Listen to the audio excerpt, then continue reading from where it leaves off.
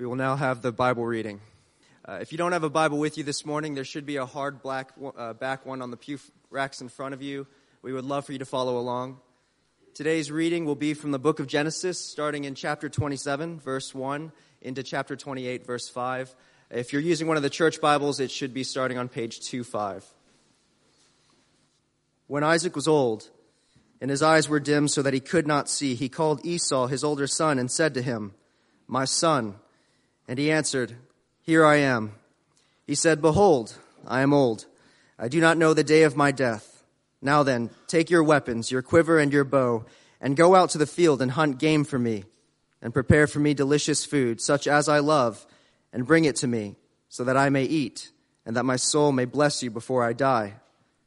Now Rebekah was listening when Isaac spoke to his son Esau. So when Esau went to the field to hunt for game and bring it, Rebekah said to her son Jacob, "I heard your father speak to your brother Esau.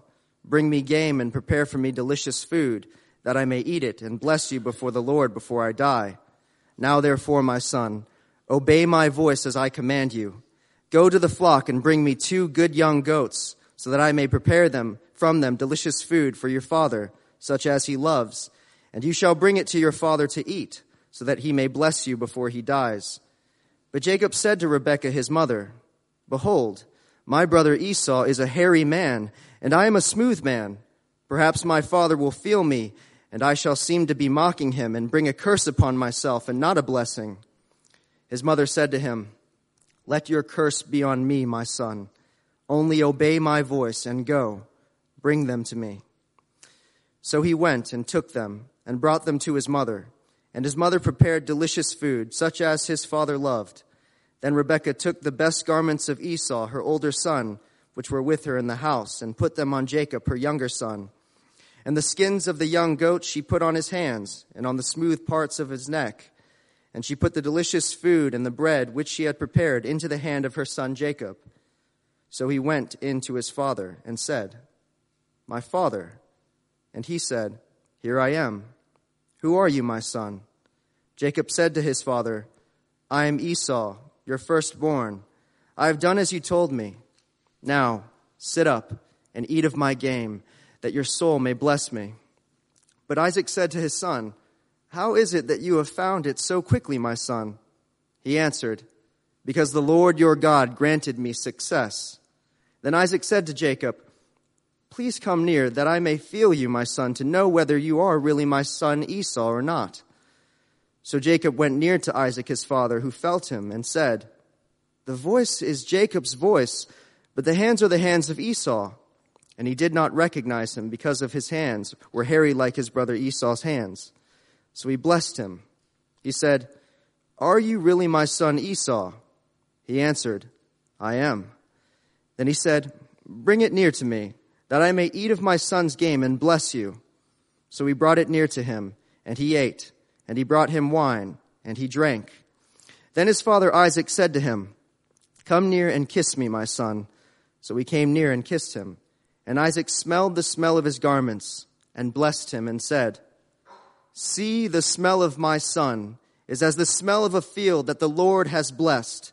May God give you of the dew of heaven, and of the fatness of the earth, and the plenty of grain and wine. Let peoples serve you, and nations bow down to you. Be Lord over your brothers, and may your mother's sons bow down to you. Cursed be everyone who curses you, and blessed be everyone who blesses you." As soon as Isaac had finished blessing Jacob, when Jacob had scarcely gone out from the presence of Isaac his father, Esau his brother came in from his hunting. He also prepared delicious food and brought it to his father. And he said to his father, "Let my father arise and eat of his son's game, that you may bless me."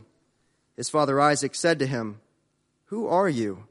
He answered, "I am your son, your firstborn, Esau." Then Isaac trembled very violently and said, "Who was it then that hunted game and brought it to me? And I ate it all before you came, and I have blessed him. Yes, and he shall be blessed." As soon as Esau heard the words of his father, he cried out with an exceedingly great and bitter cry, and said to his father, "Bless me, even me also, O my father." But he said, "Your brother came deceitfully, and he has taken away your blessing." Esau said, "Is he not rightly named Jacob? For he has cheated me these 2 times. He took away my birthright, and behold, now he has taken away my blessing." Then he said, "Have you not reserved a blessing for me?" Isaac answered and said to Esau, "Behold, I have made him lord over you, and all his brothers I have given to him for servants, and with grain and wine I have sustained him. What then can I do for you, my son?" Esau said to his father, "Have you but one blessing, my father? Bless me, even me also, O my father." And Esau lifted up his voice and wept.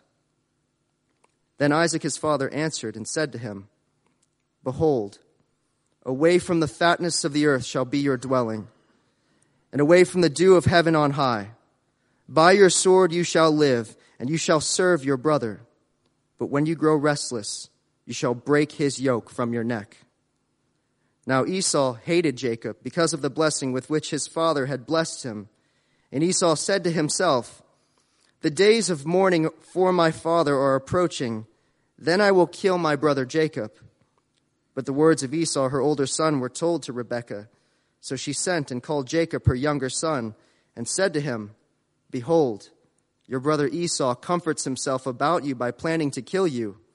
Now therefore, my son, obey my voice.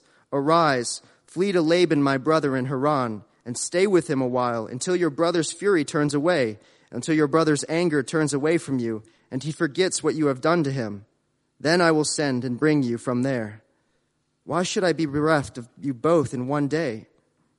Then Rebekah said to Isaac, "I loathe my life because of the Hittite women. If Jacob marries one of the Hittite women like these, one of the women of the land, what good will my life be to me?"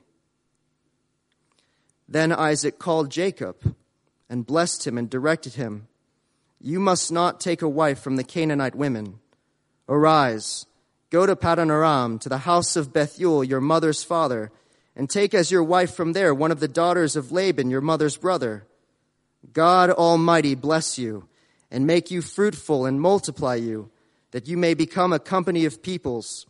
May he give the blessing of Abraham to you and to your offspring with you, that you may take possession of the land of your sojournings that God gave to Abraham."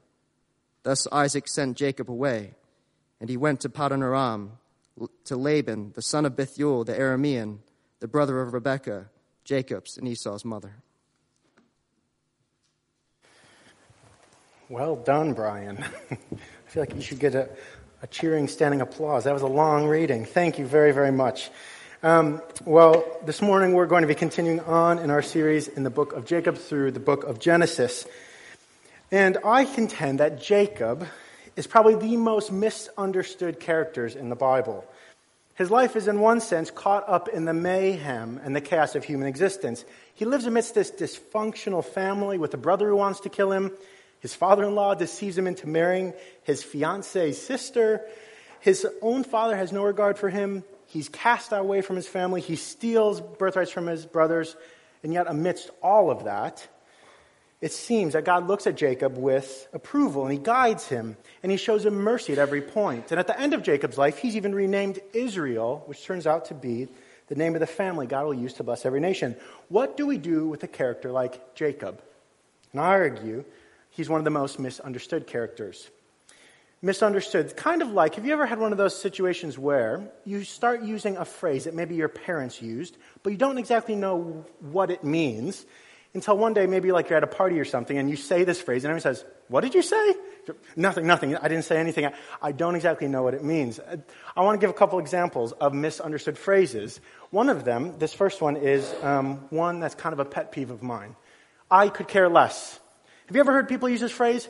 I could care less, meaning I don't care at all. Except that's not the phrase, is it? Does anyone know the actual phrase? That's right, my people. I couldn't care less. Oh, I hear I could care less about once a week. It's I couldn't care less. Because if you could care less, that means that there's some amount of care you could care less for. I couldn't care less means you're at ground zero. You could not care any less. So let's all start using I couldn't care less. The next one is a Peter misunderstanding. Not, I think, maybe we'll find someone else who misunderstood this next phrase. but this is just me personally. I spent 22 years not understanding this phrase. The sky is the limit. Has anyone heard the sky is the limit phrase?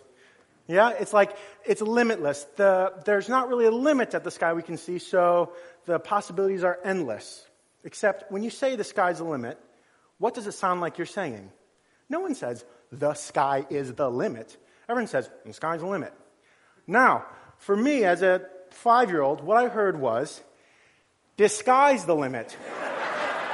Which I think is a better interpretation, right? There's some limit over there. Granted, we're not God. There is some limit, but we need to disguise the limit as if there is no limit. So I contend that's a better reading of that phrase.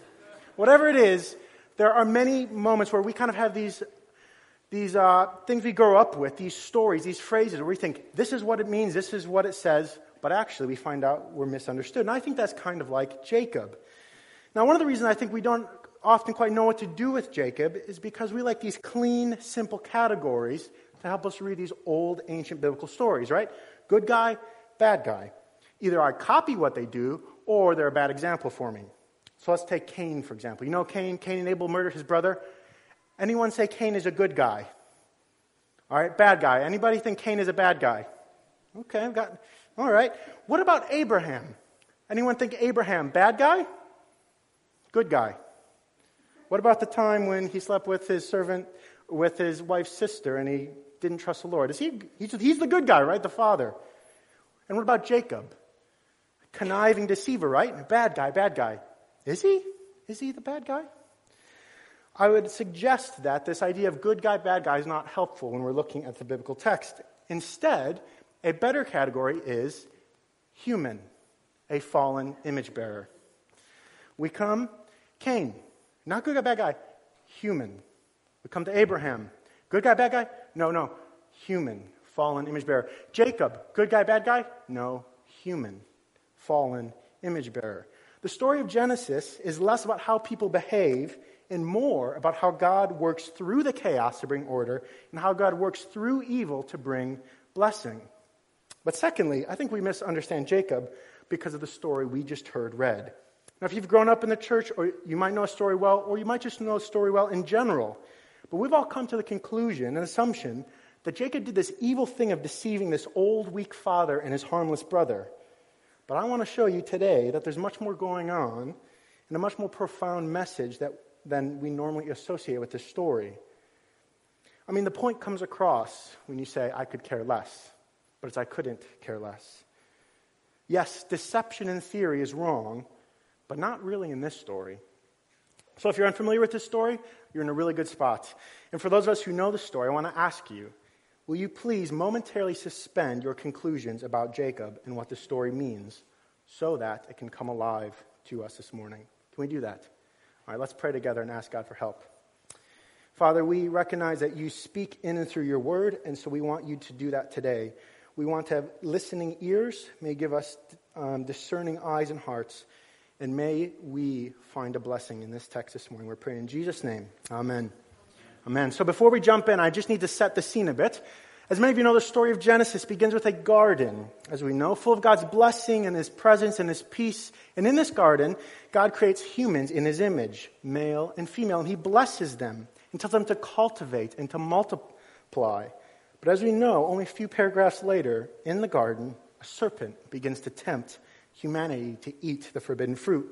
And in a moment of weakness, humanity decides to take the forbidden fruit. They will be their own God, reject the God that made them, which in turn gets them cast out of the garden, away from the presence and the peace and the blessing of God. So humanity falls into chaos. It's cursed by death and sin.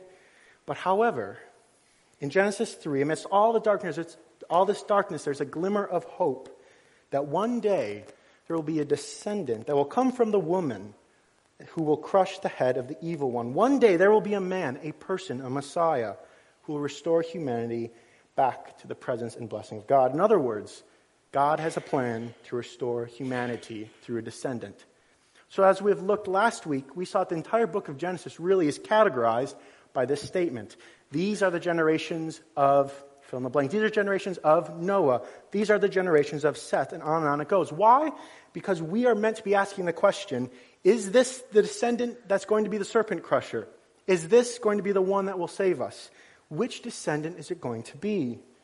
And throughout Genesis, we begin to see a family line emerge from Noah to Shem to Abraham, and God meets with Abraham. And he says, I'm going to multiply your family, and your family is going to bless all the others in the earth, which echoes that blessing in the garden, promising the Messiah descendant will come from Abraham's family. And so last week we picked up the story of Abraham's son, Isaac, and his wife Rebekah. And the Lord gives Rebekah children. In fact, he gives them two twins, Jacob and Esau. But very importantly, before they're born, the Lord appears to her and he tells her how he's going to work through these children, who the descendant of the promise will be. So quickly, chapter 25, verse 23 says this. It says, 2 nations are in your womb, and 2 peoples from within you shall be divided. The one shall be stronger than the other, and the older shall serve the younger. The older shall serve the younger. As we saw, Esau was the older brother who was born first, and Jacob the younger. So from their birth, we know who's destined to carry on this line. It's Jacob. No doubt the whole family knows this well. However, as we saw, as the boys grew up, Isaac starts playing favorites. And his favorite isn't Jacob, it's Esau, the older brother. We come to find that Esau despises the birthright. He doesn't care about the covenant promised to his family. He's violent, he's wayward. And so at this point in the story, the covenant is in jeopardy. What's going to happen?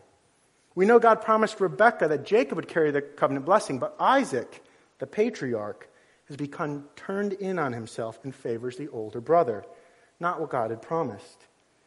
Esau despises the birthright. He has no intention of following the Lord in the covenant promise. The covenant is in jeopardy. What's going to happen? Who will be the descendant? With the story set, let's enter now the story. First, let's read the first 4 verses of chapter 27.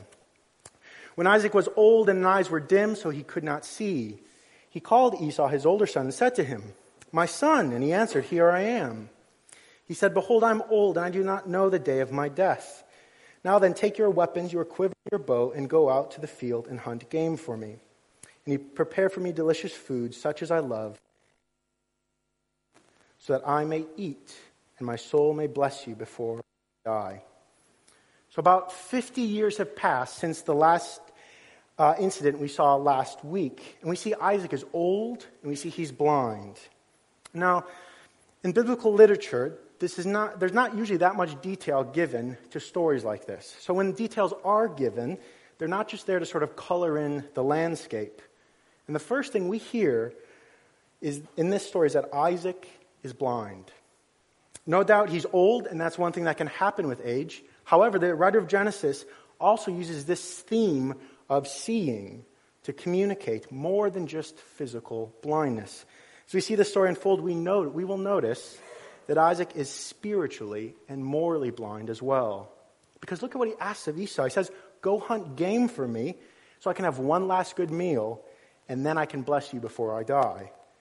Isaac, after 50 years, is still relating to his son through Esau's ability to hunt and provide for him. Notice also, Isaac doesn't call Esau to bless him because he's his beloved son. He calls Esau primarily to hunt game, to prepare it the way he likes, so he can have his favorite meal before he dies and bless Esau. Again, he knows this should not happen. God has already promised to bless Jacob. Secondly, though, it's also very odd that Isaac here doesn't call the whole family or even Jacob into the room to announce the blessing. In that culture, a pronouncement of blessings was a whole family affair. We see this in Jacob's life when he blesses all 12 of his sons, even when their blessings aren't really much at all. To bless was to give your sort of intended will and destiny to your children. And here, we have Isaac, the promised child of Abraham, going against what God already said, told the family how he intended to work. He's still crushing Esau with favoritism. He's still objectifying him. He's going behind his wife Rebekah's back, completely forgetting about his second son, who just so happens to be the promised one. Isaac is blind. both physically and spiritually. He's not led by God's will. He is not continuing in his father Abraham's path. He has decided to take matters into his own hands. Why? Because he's hungry, both physically and spiritually, and he thinks somehow I know how to satisfy that hunger. The covenant is in jeopardy. So Esau heads off to go hunt, and it's only a matter of hours before God's plans are thwarted, except in verse 5 we read this. Now Rebekah was listening when Isaac spoke to Esau.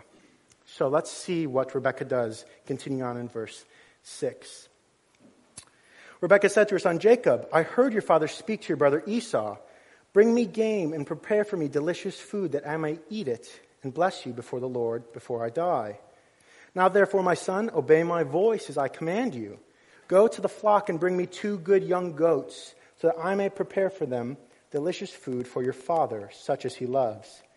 And you shall bring it to your father to eat, so that he may bless you before he dies. So, Rebekah wants to trick Isaac into blessing Jacob. But notice what's going on here. Rebekah is the one who's coming up with the whole idea of tricking blind Isaac into blessing Jacob instead of Esau. Now, if you're normally like me, normally the way it goes in my mind is Jacob is the one characterized as the crafty son who plots to trick his poor old weak father and steal from his brother. But Rebekah here, the righteous mother, is the one who comes up with the plan, cooks the food, and convinces Jacob to go ahead with it. Looking at verse 11, Jacob says this, Jacob said, Behold, my brother Esau is a hairy man, and I am a smooth man. Perhaps my father will feel me, and I shall seem to be mocking him and bring a curse upon myself and not a blessing. Jacob in this story is very concerned about honoring his father and not mocking him. And he's even fearful that this might turn into bringing a curse upon him, not a blessing. Jacob seems quite hesitant, really, to go ahead with this plan of tricking his father. But then look at the audacity of Rebekah in verse 13. His mother said to him, Let your curse be on me, my son. Only obey my voice and go bring them to me. Rebekah is essentially saying, let the curse be on me. She's saying, I take full responsibility if anything goes wrong. Rebekah is so committed to this plan, she's committed to swapping out Esau for Jacob. Why? Because the covenant matters to her. She heard God speak those 70 years ago. She heard the promise that Jacob, the younger, would be served by Esau. Even if her twisted, blind husband is set on rejecting God's plan, she isn't going to let that happen. So what does she do? Picking up in verse 14. So she went and took them and brought them to his mother, and his mother prepared delicious food, such as his father loved. When Rebekah took the best garments of Esau, her older son, which were with her in the house, and put them on Jacob, her younger son. And the skins of the young goat she put on his hands and on the smooth part of his neck, and she put the delicious food and the bread, which she had prepared, into the hands of her son Jacob. Her plot is to replicate Esau's food by taking the goats and spicing them, to dress up Jacob in Esau's clothing, and then cover him in animal skins so he's hairy like his brother, so that if Isaac touches Jacob, he'll be tricked, and he will give Jacob his intended blessing for Esau. She wants Jacob to impersonate Esau to receive blessing. It's quite an elaborate plot, isn't it? This is normally where we get caught up in the story. We think Jacob is this dishonest, cruel, slippery man. But really, look who's pushing this forward. It's Rebekah. In fact, the writer of Genesis doesn't cast Jacob in any negative light at all. He's merely obeying his righteous mother, granted apprehensively because he doesn't want to cause any dishonor. Jacob is not sitting back thinking how he can trick everyone. He is at the crossroads of the mayhem and chaos of his family and the mercy and the providence of God. Now, I know some of you might not be buying this, but what happens next in the story is not necessarily wrong. Again, if we're taking the story at face value, and Jacob is either a good guy or a bad guy, then yes, I agree in general, 95% of the time, you shouldn't lie or deceive your old father. I agree with that. You probably shouldn't base your interactions with your family this afternoon off this story. However, In Genesis and the rest of the Bible, there are many incidents when deception is applauded and even blessed. And the common factor amongst all these instances is that there is a character of a power-hungry tyrant or oppressive force. Now, I'll even argue that deception is one of the most commonly used tactics we applaud in our pop culture, in the movies that our kids watch. Let me give you a couple examples. Has anyone ever seen this movie, Mulan? Yeah? What does she do? Deceive her family? Deceive all the people around her? She dresses up as a man to be able to fight the Huns, right? She deceives in order to fight a tyrant. Or what about our beloved Robin Hood? What does he do? Deceives a wealthy, power-hungry tyrant to set free the captives. Or maybe a little bit older, what about Lord of the Rings? Do we not see deception in Lord of the Rings and we applaud it? We don't even bat an eye. You probably can't see this bottom picture, but this is where Frodo and Sam dress up as hairy orcs to put the ring into Mount Doom. We don't say, oh, they did a really bad thing there. Or let's give some biblical examples. In Exodus, we have Pharaoh telling all the Hebrews to hand in their male firstborns to be slaughtered. Yet the Hebrew midwives lie, deceive, and smuggle the children out. And they're applauded. Or what about Rahab, right? Rahab hides Israelites and she lies in order to protect them. We don't bat an eye about that. And we could give more and more. We have Jael and Judges. We have Abraham and Pharaoh. There are many instances. In the Bible, when you have a power-hungry tyrant, you have two options. Meet them head on and fight fire with fire, which is very unlikely you'll win, or to try and trip them up or deceive them. No one argues about deception when Nazis knock on the door and ask questions. No one pauses to consider the ethics of deceiving an intruder who's just broken into your home. In those moments, deception is like a Trojan horse, a way of getting behind enemy lines. And oftentimes, get this, oftentimes, holy deception does not just mean your protection and your blessing, but also the blessing of the enemy. And in this story, Isaac has turned into a blind, power-hungry patriarch who's more concerned about his physical hunger than either of his sons. And he's about to throw God's promised covenant of blessing away for his own preference. He thinks he has the right to wield God's blessing and wreck this blessed family. Now, quite easily, Rebekah and Isaac, upon hearing Isaac's plan, could have very easily went up to him honestly and bantered with him. But we know that wouldn't have worked. In order to protect the covenant and indirectly bless Isaac, deception was the only alternative. This is the point. What Jacob does is not evil. What Isaac wants to do, that's evil. What Jacob does is not evil. What Isaac wants to do is evil. So let's see if this plan to thwart Isaac's plan, evil plan, works. Would you read with me starting in verse 18? So he went into his father and said, "My father." He said, "Here I am. Who are you, my son?" And Jacob said to his father, "I'm Esau, your firstborn. I've done as you told me. Now sit up, eat of my game, that your soul may bless me." Can you feel the tension rising? If this was a movie, the string section would start swelling, the camera angles would be tight. Isaac suspects something's fishy's going on. But let's see how Isaac tries to suss this out, continuing in verse 21. Then Isaac said to Jacob, "Please come near that I may feel you, my son, and know whether you are really my son or not." He asks to touch him. Continue on in 22. So Jacob went near to Isaac his father, who felt him and said, "The voice is Jacob's voice, but the hands are the hands of Esau." His father recognizes his voice. He hears what seems to be Jacob. Does he know something is up? Continuing in verse 23. And he did not recognize him because his hands were hairy like his brother Esau's hands. So he blessed him. He said, "Are you really my son, Esau?" He answered, "I am." Then he said, "Bring it near to me, they may eat of my son's game and bless you." So he brought it near to him and ate. And he brought him wine and he drank. While he's starting to believe it's Esau, he asks to taste the food. For that's going to be the real determining factor, isn't it? Is this the game meat that Isaac knows so well? Did Rebekah do a good enough job spicing the food to trick him?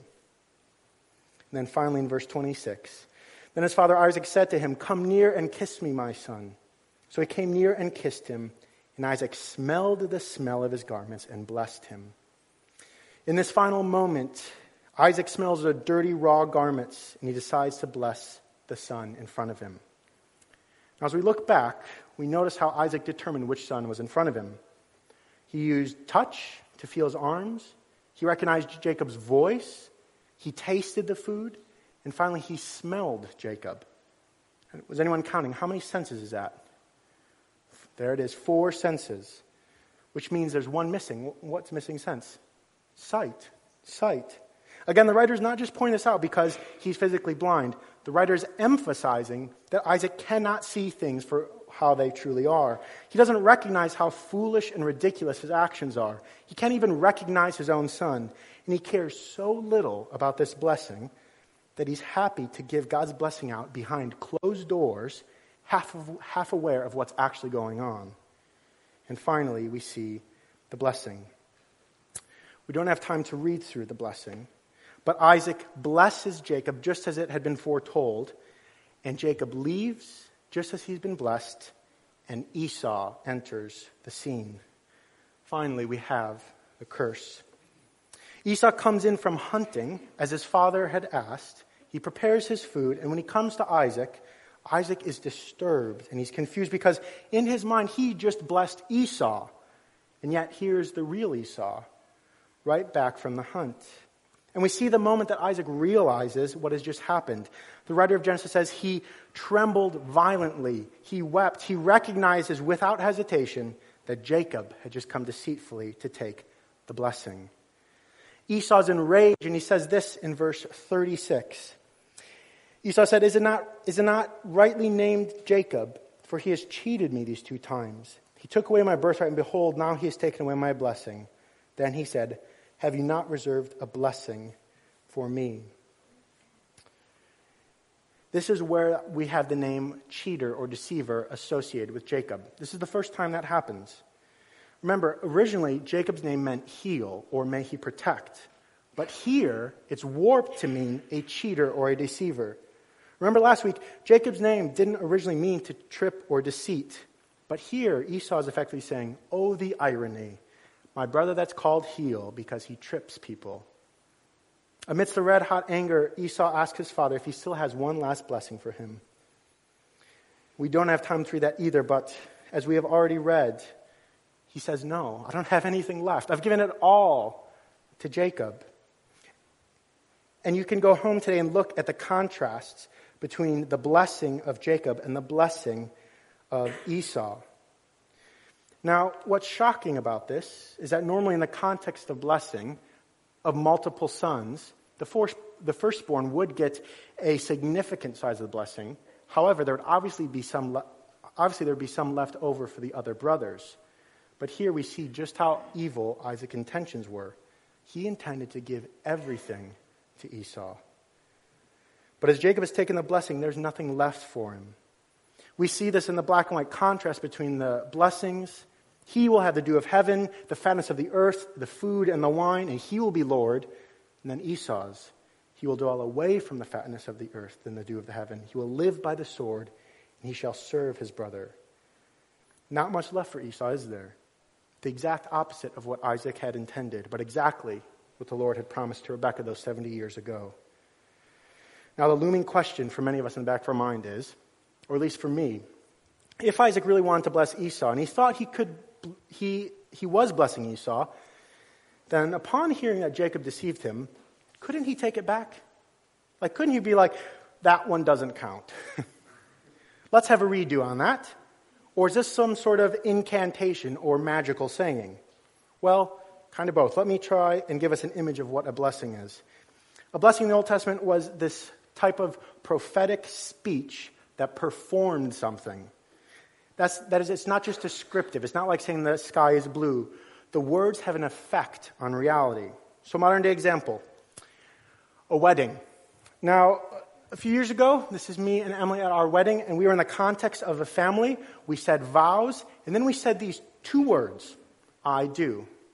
She said them, I said them, and then something significant changed. In one sense, our speech redefined reality. When we said that, something happened. In biblical terminology, two people became one flesh. We were joined. And it wasn't like, oh, isn't that sentimental? But we were actually made one. However, let's say that didn't happen. Let's say I had a crush on Emily, and Emily wanted nothing to do with me. But I plotted a way to get all of our families together, and somehow have someone mutter vows quietly under their breath, and ask at the exact right time, Emily, do you believe the sky's blue? She says, I do. I quickly say, I do. Would that count? No, right? She could at least say, I didn't mean it, I'm taking it back, of course. In the first instance, I do is a reality-changing statement. In the second, Emily could easily say, I didn't mean that, I'm not marrying you. Similarly, this idea of blessing in the Bible is a reality-changing statement. It has repercussions after the life of the patriarch dies. However, it is not a magical incantation or pattern of words. So in short, yes, Isaac could have taken the blessing back. But notice he doesn't. He doesn't go back on what he has just said. After understanding what had just happened, Isaac doesn't just take the blessing back, but instead carries on giving Esau nothing. That means that in the process, Isaac's eyes were opened, and he came to grips with the will of God, and with tears streaming down his face, he looked at his favored son in the eyes, and he finally realized all he tried to do and thwart God's plan, and how throughout all of it, God had not forsaken his promise.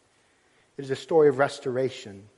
His realization and repentance are one and the same thing, and that is the crux of the story. Not that Jacob stole the blessing, because it was his in the first place, but that Isaac's sight had been restored and finally reconciled to God.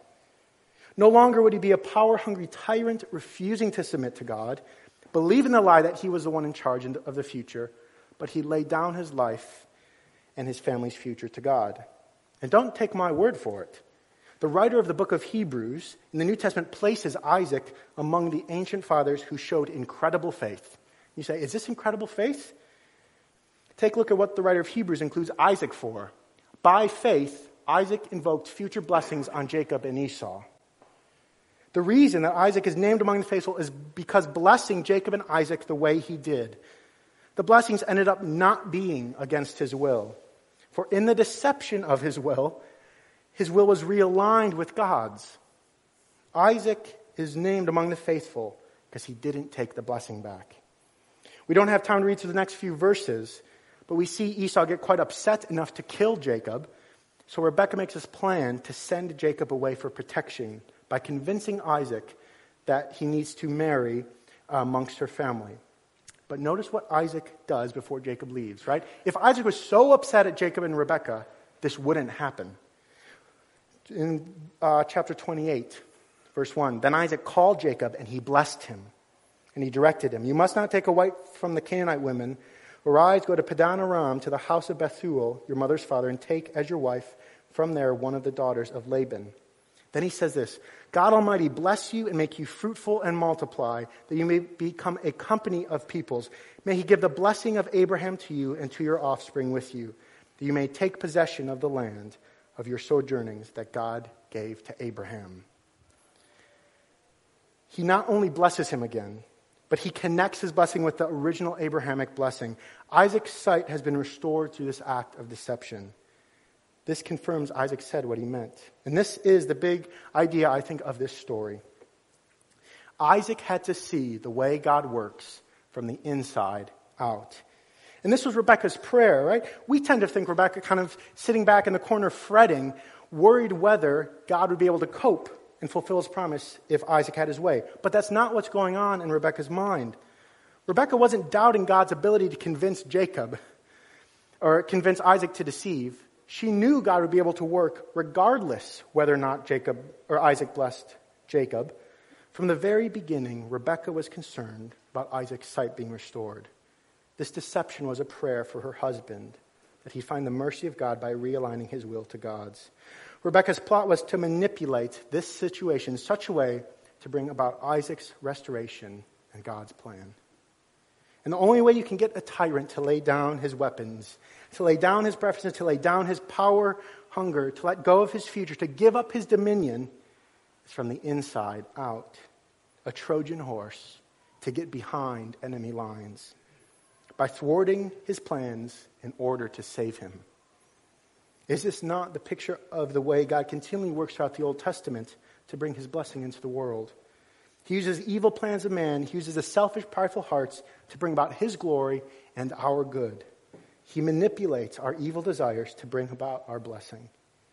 The book of Genesis ends with this refrain from Joseph, one of Jacob's sons. It says, "What man meant for evil, God meant it for good." Just as Isaac's intention was twisted and evil and rebellious. In his act of trying to work against what God had said, Rebekah was reconfiguring the situation for his benefit, to recover his sight and restore him to God. And is this not how God works in our lives too? If we're honest, we're a whole lot like Isaac, riddled with pride, self-centeredness, apathy. We live as our own little tyrants. We're power hungry, guided more often than not by our hungers, physical hungers, sexual hungers, financial hungers, relationship hungers. As the book of Philippians says, our bellies are our gods. Yet we, along with the rest of humanity, think we know what's best. And yet somehow God works in all of it to bring about his glory and our blessing. We see this dynamic most clearly thousands of years after Isaac and Rebekah, when God would actually send the serpent crusher, the Messiah, to earth in the person of his Son. God sent his Son into the world, clothed in our humanity, to save us. And yet we rejected him. We, along with the rest of humanity, said, "No, thank you. We would far prefer to be our own rulers.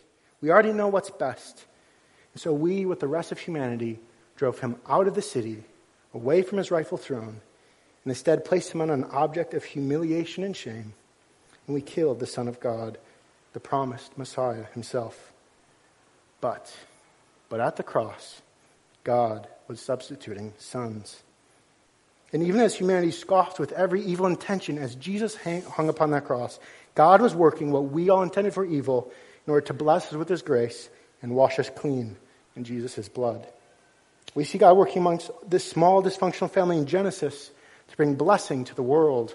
We see him continuing to work hundreds of families later by using his Son to manipulate the situation in such a way that 2,000 years later, we're still sitting here redeemed and reconciled to a Father of love. He used what we intended for evil in order to bless us and call us home. He used what we intended for evil so that right now, today, for those of you who are hearing this for the first time, you might know you are forgiven and your Father wants to welcome you home. God's will, his intention to bless the world and restore it, makes no sense from the outside looking in. It looked like a weak plan. Why choose the younger brother? Why choose this dysfunctional family? Why choose to send your son into the world knowing he'd die? It doesn't make any sense unless you see it from the inside out. Salvation is not necessarily the moment you decide to submit your will to God. Salvation is not about you being strong. Salvation is the realization of what's already happened for us without us even being aware of it. You don't have to do anything. He's already done the swapping for you. All you need to do is see it. You're forgiven. You don't need to get up and clean yourself up before letting Jesus in to bless you, because he's already sneaked through the back door. Grace doesn't enter through the front door. It enters through the back. So, as we close, what are we supposed to take away from this story? Well, for those of us who know that this is how God works, are we supposed to go home and start deceiving our family members? No. But we ought to remember that God is not done working. He's not done blessing. And as we await his return to reconcile all things to himself, may we put on the glasses of faith and stop looking at God's blessing from the outside. Rather, look at God's blessing from the inside and see the world as a theater of God's blessing, as an opportunity to see God work amongst the most unlikely people. Not the strong or the oppressive or the older most of the time, but most often amongst the weak and the poor and the younger brothers. And like Rebekah, may we be intently listening for the opportunity to show God's blessing of grace, even if it takes 70 years of waiting. Do not give up hope. Our God works in unexpected ways, using our broken lives to bless the people around us. And that's good news. So let's pray together. Would you pray with me? Heavenly Father, we are amazed by your wisdom in bringing us home to be your sons and daughters. As we see this picture of a family and it looks to us like an ugly picture of deception, we see your plan of blessing and grace. So we ask today, would you continually open our eyes to your grace that often goes hidden and unnoticed in our lives. Please teach us to be listening for opportunities to put people in a spot where they can see your grace and mercy. May we continually be brought back to the wisdom of the cross that confounds the rulers of this age. We pray this in the name of Jesus. Amen.